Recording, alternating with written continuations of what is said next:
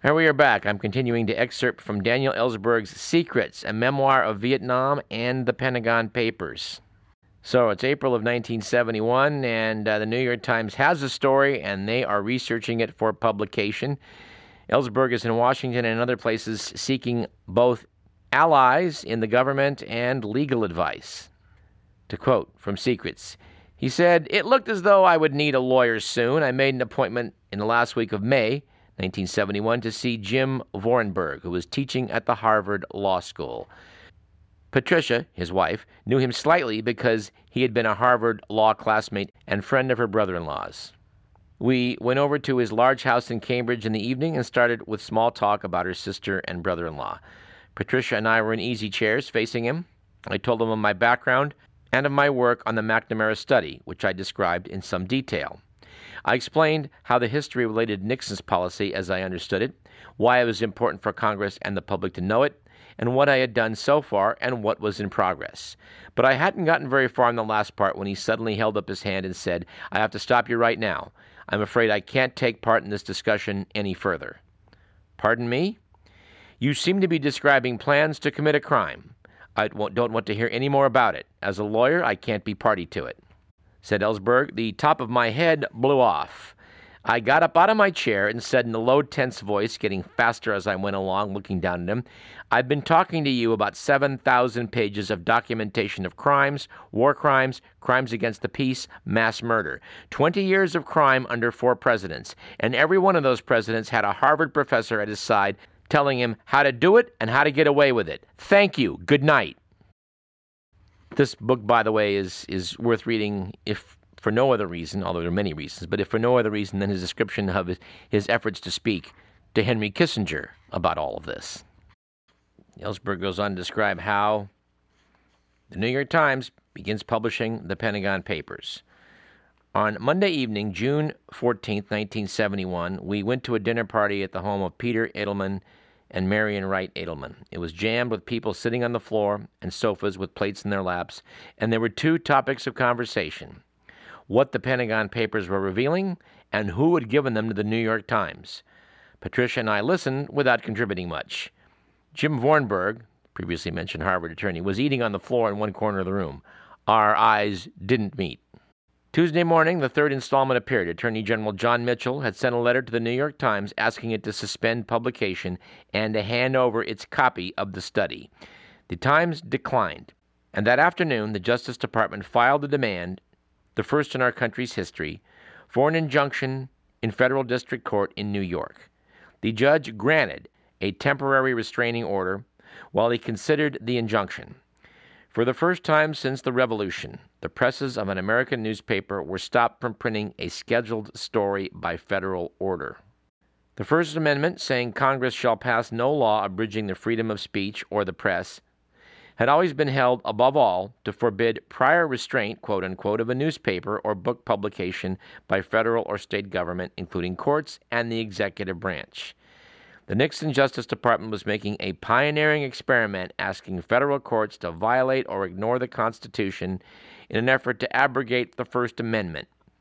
It was the boldest assertion during the Cold War that national security overrode the constitutional guarantees of the Bill of Rights.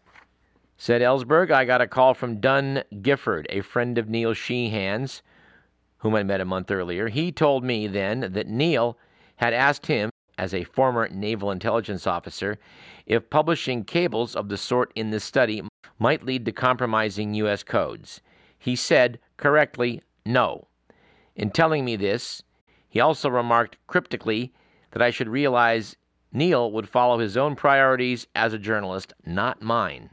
In his phone call Tuesday morning, Gifford followed up an earlier warning by urging me strongly to give the papers to the Washington Post, now that the Times was enjoined from continuing publication. The idea hadn't occurred to me, and my first reaction was to say I wouldn't do that. Already by Saturday night, when I saw the first installment in the Times, I'd gotten over my irritation at Neil and the Times for keeping me in the dark the previous 3 months about what they were up to. When I saw how they were handling it and the impact they were achieving, I was nothing but happy over their treatment of the story, and I already felt a warm sense of obligation toward Neil and the Times. It seemed almost certain that Neil or the Times, or both, would win a Pulitzer Prize, which would be well deserved. For me to give the study now to the Post might undercut that or force them to share the prize. Or the Times might lose its incentive to keep on with publication at a planned length if parts were being published elsewhere. Neil and I had never discussed exclusive rights to the story for the Times, but I had taken it for granted that the editors would demand that if they met my conditions for giving it to them, and that was fine with me. I told Gifford I felt a loyalty to Neil by now, and I couldn't compromise it by giving their quote-unquote scoop to the Post. Gifford pointed out that what was at stake here was much larger than how much credit the Times or Neil got. He believed it was essential to keep the momentum going, to maintain a continuity of public interest in the contents of the papers. Who knew how long it would be before the Times could resume publication? We couldn't even be sure that the injunction would be denied. That could be the end of the revelations unless other newspapers were prepared to pick up the torch in defiance of the Justice Department and the administration. His arguments were powerful. While Ellsberg is pondering what to do, people from Newsweek find him. To pick up his description, I met for breakfast off Harvard Square with Lloyd Norman, the news magazine's Pentagon correspondent, whom I'd known for years, and Joel Blocker, the senior editor. They started off by informing me that their cover story for next week would be the release of the Pentagon Papers, and they planned to name me as its source. I said, I'm not going to comment on who the source may have been, but I'll comment all you want in the contents of the papers and what I think they mean. I had access to the whole study, and I've read it all. Said Blocker, we're convinced you're the source, but we can't go ahead unless you're willing to confirm it. I said I wasn't going to speculate about that, but I had no doubt, as someone who had worked on the study and who knew it well, that it was a good thing it was being published. The public needed and deserved to know everything that was in it.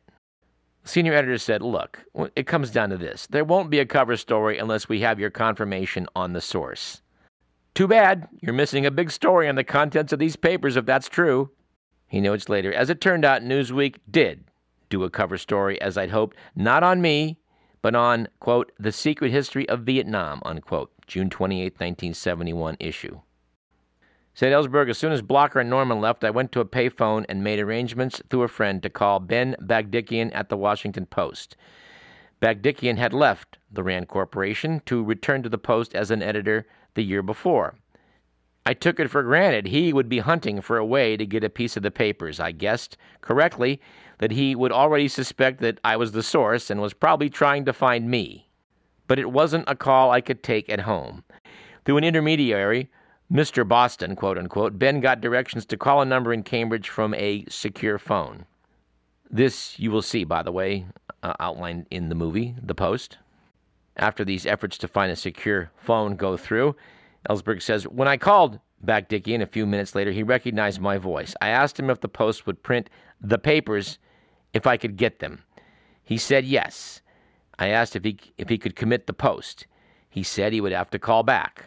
We arranged that if he got assurance, he should make a reservation at a Boston or Cambridge hotel, call a different number with an answering machine, and leave the message where we could meet. Said Ellsberg, Ben got a go-ahead from his managing editor, Ben Bradlee, which is the aforementioned sole reference to Mr. Bradlee in this volume. I must note with humor that Ellsberg describes that Bagdikian checked into his Boston motel under the name Medford, a subterfuge they'd agreed upon, and was dismayed when the clerk said he had a message for Mr. Bagdikian, who was expected about that time from Washington. That it had anything to do with him? Noted Ellsberg, apparently I'd forgotten the cover name. I didn't have my friend's instincts. Ben identified himself, saying that he wrote under the name Medford. At any rate, Ben Bagdikian apparently really did fly back to Washington with the Pentagon Papers sitting in a box next to him on a second seat on the aircraft. And my understanding is he really did reply when asked by the stewardess what they were. Secret government papers. Anyway, I'm going to stop at this point. It's a hell of a book. If you haven't read it, dear listener, please consider doing so. At this point, I'd like to go to a book I respect a great deal, David Halberstam's The Powers That Be. In his classic 1979 work, David Halberstam took a look at 4 institutions of American media: CBS, Time Life, the Los Angeles Times and the Washington Post. We pick up his narrative on the Pentagon Papers on page 796.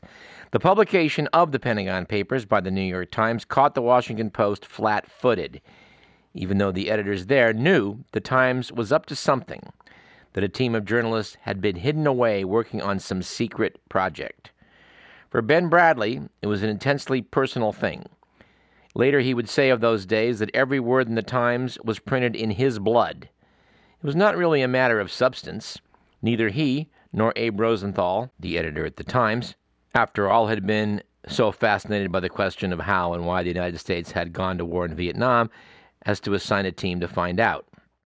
It was in his eyes that the Times had a big one, and he wanted to catch up. He just hated it. Hated being in second place every morning while everyone talked about the Times. At once, he made the decision to rewrite and credit the Times, while at the same time trying to secure a set of papers for the Post. Some people from the Institute for Policy Studies, a radical left think tank in Washington, called. They had a book that was based on the papers, and they offered to let the Post serialize their book. But it would be their writing, their tone, their definition. Bradlee read the manuscript and was disturbed. Too much spin, he decided. Radio Parallax would pause at this point to editorialize. Too much spin of the pacifist nature, we would speculate. Based, though it may be, on accurate gathering of facts. At any rate, Halberstam continued, so the Post continued to rewrite the Times. But Ben Bagdigian, the national editor of the Post, had worked for a time at the Rand Corporation and had known Daniel Ellsberg there. And when the Times had printed the papers, he was sure almost from the start that Ellsberg was the source. There were in those days about 20 or 30 journalists and government officials in the Vietnam underground. Passionate, obsessed people who could not deal easily with those who had not been there and who spoke mostly to each other. Even among people like this, Ellsberg was special. He was so obsessed.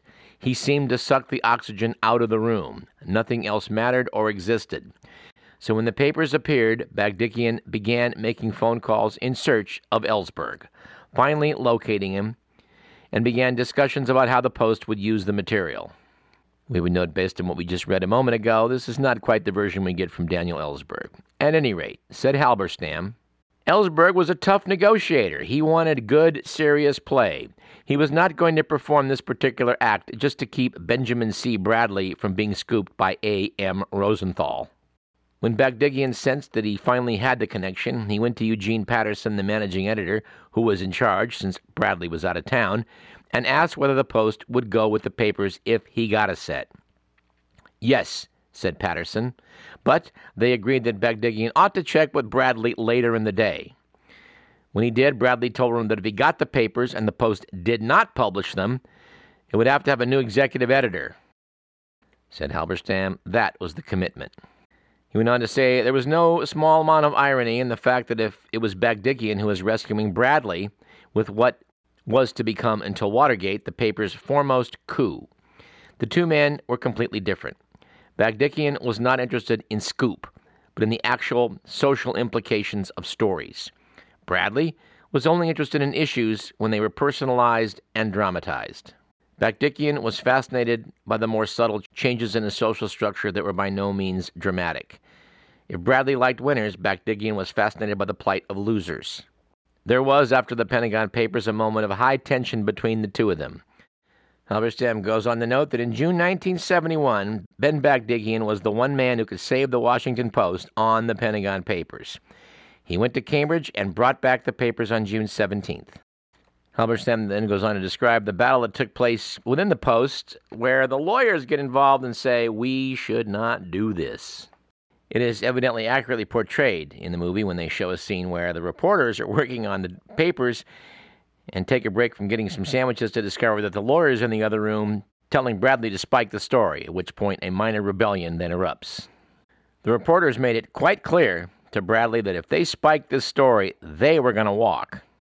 Halberstam notes that, to his credit, Ben Bradlee was saying, I want a piece of the action too, although that's not the most high-minded way to approach it. But he did argue that what the court had done to the Times was all the more reason for the Washington Post to publish. For him and other editors, the Post had reached a critical moment. They had come so far forward, becoming a great national newspaper, it was as if they were now poised on the brink. But if they were defeated by their own lawyers, it would all come apart. That was uppermost in Ben Bradlee's mind. He was on the threshold of making the Post big time. The resources and muscle of a great paper were there, but the tradition and instinct were not. He desperately wanted to publish. He'd made a commitment to Bagdikian that he would publish, and the alternative to not publishing would cost him his best people. Meanwhile, Bagdikian was being very, very eloquent and forceful. If this kind of fight for a free press was something new and alien to Bradlee, it was as if Bagdikian, press critic and press scholar, had been waiting all his life for it. He was telling the lawyers that other newspapers did not have to feel bound by the government's decision, that each paper had to follow its own destiny. The Post had some of the most serious and professional journalists in the country. They had covered this story for more than a decade. They were more than competent to judge what damaged and what did not damage national security. A little something that does not appear in the Post movie is described here by Halberstam that I think I should relate to you, dear listener. Said Halberstam, the lawyers went on talking their arcane specialty. They owned the law and Bradlee did not. He was suspicious of them. He didn't believe that the case against publishing was as airtight as they made it seem, or the Times, after all, would not have published. He was annoyed that rather than acting as colleagues explaining the risks, they seemed to be adversaries fighting him. He decided that he needed to talk to a lawyer of his own. He quietly slipped out of the room and tried to call his friend Edward Bennett Williams. Edward Bennett Williams was a legendary lawyer in Washington, D.C. He was at this point in time, I believe, the owner of the Washington Redskins. He gets Edward Bennett Williams on the phone and explains his dilemma. To paraphrase slightly, Williams replied, "That's BS, Bradlee, pure BS." Adding as an NFL owner, "I've never seen you so far behind so late in the game, Bradlee. It's 21-0 against you, and there are 8 minutes left in the fourth quarter." Bradlee was feeling better at this point, but said, "What about the law?" Said Williams, "Bradlee, I've been in this city for 30 years, and for 30 years I've watched responsible and respectable journalists tell the Congress and the executive branch to go screw themselves. What's Nixon going to do? Put every major editor and publisher in jail? Let me tell you about Nixon, Bradlee. He doesn't have the guts to go after you. Bradlee, he hates you. He probably thinks about going after you more than any man who's ever sat in that office. He'd love to go after you, but he doesn't have the guts." Bradlee felt better. The essence of this was not law. It was politics. At any rate, as you may know from reading on your own or watching this movie, they do go ahead and publish. And so did many, many other newspapers in the United States. And while Jim DiEugenio may have a point when he claims that the entering of the Pentagon Papers into the congressional record made all of this moot, we'd have to say that the Supreme Court decision that came down was critical to everything then and since. And for a description of that, we go to the author Michael G. Trachtman, who was, I think, one of the best interviews we've ever had on this program in discussing his book, The Supreme's Greatest Hits, the 34 Supreme Court cases that most directly affect your life. Numbered among them, number 31, New York Times Company versus United States. Subtitle, The Pentagon Papers Case, Balancing National Security Against the People's Right to Know. Asked Michael Trachtman, what happens when a reporter obtains information about an important national issue of great interest to the American people, but the government believes the disclosure of the information would harm national security? Does national security trump a journalist or anyone else's First Amendment right of free speech? If it does, how is it to be determined if the government's national security concerns are genuine, or are they really excuses to avoid political embarrassment? And isn't this a discussion ripped from today's headlines? In discussions about the NIA, about the NSA, the CIA, Silicon Valley corporations, and others, looking into what people are talking about, and above all else, what whistleblowers think the public ought to have before it. Continuing from Michael Trachtman, in 1967, Secretary of Defense Robert S. McNamara commissioned a classified study to disentangle how the United States became involved in the Vietnam War. The report took more than a year to complete and encompassed 47 volumes with extensive documentary evidence. Later dubbed the Pentagon Papers, it included evidence that the government lied to and misled the American people, and that various presidents had overstepped their lawful powers. Daniel Ellsberg was a Cambridge and Harvard-educated economist who served in the military, consulted with the government on key issues such as the Cuban Missile Crisis, and, having been identified as a rising intellectual resource, was asked to join the Defense Department in 1964 to work for McNamara. In this role, Ellsberg visited Vietnam and observed what he believed were substantial flaws in the development and implementation of United States policy. Ellsberg morphed from an enthusiastic hawk to a very cynical dove. From 1967 to 1969, Ellsberg, at McNamara's request, helped to compile the Pentagon Papers, and in the process, Ellsberg further confirmed what he saw as rampant government deception and misconduct. At the height of his disillusionment, Ellsberg copied substantial portions of the Pentagon Papers and provided them to the press. The New York Times began publishing excerpts from the Pentagon Papers, and the Nixon administration immediately filed a lawsuit claiming that national security would be compromised if publication continued. Government lawyers successfully obtained an injunction to stop further publication, the first time the government had sought an injunction to stop a newspaper from publishing the news. The New York Times appealed to the Supreme Court, but in the interim, the Washington Post obtained a copy and began publication, resulting in another government lawsuit. The Boston Globe then began publication as well. The Supreme Court, recognizing the serious issues involved, expedited the usual procedures, immediately scheduling oral arguments, and just 4 days later issued its ruling. Decades before, the Supreme Court had ruled that the First Amendment does not permit courts to order a prior restraint of free speech, except in the most unusual circumstances. Courts can award damages if what is said or written constitutes libel or slander, and courts can send someone to jail if what is said or written constitutes a crime, but courts cannot, except in the most extraordinary cases, issue orders prohibiting the act of speaking or writing itself. Owing to the speed to which the case found its way to the court, the justices issued a joint, very brief opinion reiterating the law regarding prior restraint of speech, stating the Nixon administration had a heavy burden of showing justification for the restraint on the publication of the Pentagon Papers, and concluded it had not met that burden. The Pentagon Papers were published, and they fueled widespread and accelerating opposition to the Vietnam War, as well as increasing cynicism about government in general. In addition to the brief statement, several justices of the court used the case to publish their own lengthy and detailed opinions in which they expressed their views on freedom of the press. Some justices took the position, consistent with the rulings in some prior cases, that if the publication of certain information would clearly create a direct, immediate, and irreparable injury to the nation, a prior restraint could be issued. These justices concurred in lifting the injunction against the Pentagon Papers, however, because they felt the government had not come close to such a showing in the case before the court.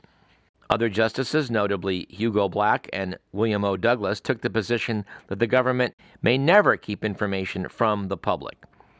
Justice Black wrote, "In my view, it is unfortunate that some of my brethren are apparently willing to hold that the publication of news may sometimes be enjoined. Such a holding would make a shambles of the First Amendment." He went on to describe how the role the Founding Fathers envisioned for the press. Quote, "The press was to serve the governed, not the governors. The government's power to censor the press was abolished so that the press would remain forever free to censure the government." In revealing the workings of government that led to the Vietnam War, the newspapers nobly did precisely that which the founders hoped and trusted they would do, end quote. Anyway, fine book, and if you didn't hear our interview with Michael Trackman, please check it out in our archives at radioparallax.com. Well, I can't think of any other time where a movie has inspired basically an entire show of Radio Parallax, but hey, it's the first time for everything. Of course, in the 90 seconds or so we have left, we could make this a show about movie reviews, plural, and talk a bit about the new Star Wars flick. But actually, I'm not going to need 90 seconds. I think I'll just say that if you're a big fan of the Star Wars series of movies, go see it. And if you're not, well, then don't. As originally envisioned, Star Wars was a fascinating piece of sci-fi with engaging characters and wonderful special effects. It has morphed into something that relies entirely on special effects and even I would say, constant explosions, things blowing up. Something is going into flames, I don't know, on the average maybe every 20 seconds in this movie. And although it pains me to say this, I have to admit, I didn't much care what the hell happened to the characters. And damn it, writers, you don't have to try and surprise us every 30 seconds, okay? At any rate, this program was produced by Edward McMillan, and you've been listening to Radio Parallax. I am your faithful servant, Douglas Everett, and we'll see you next week.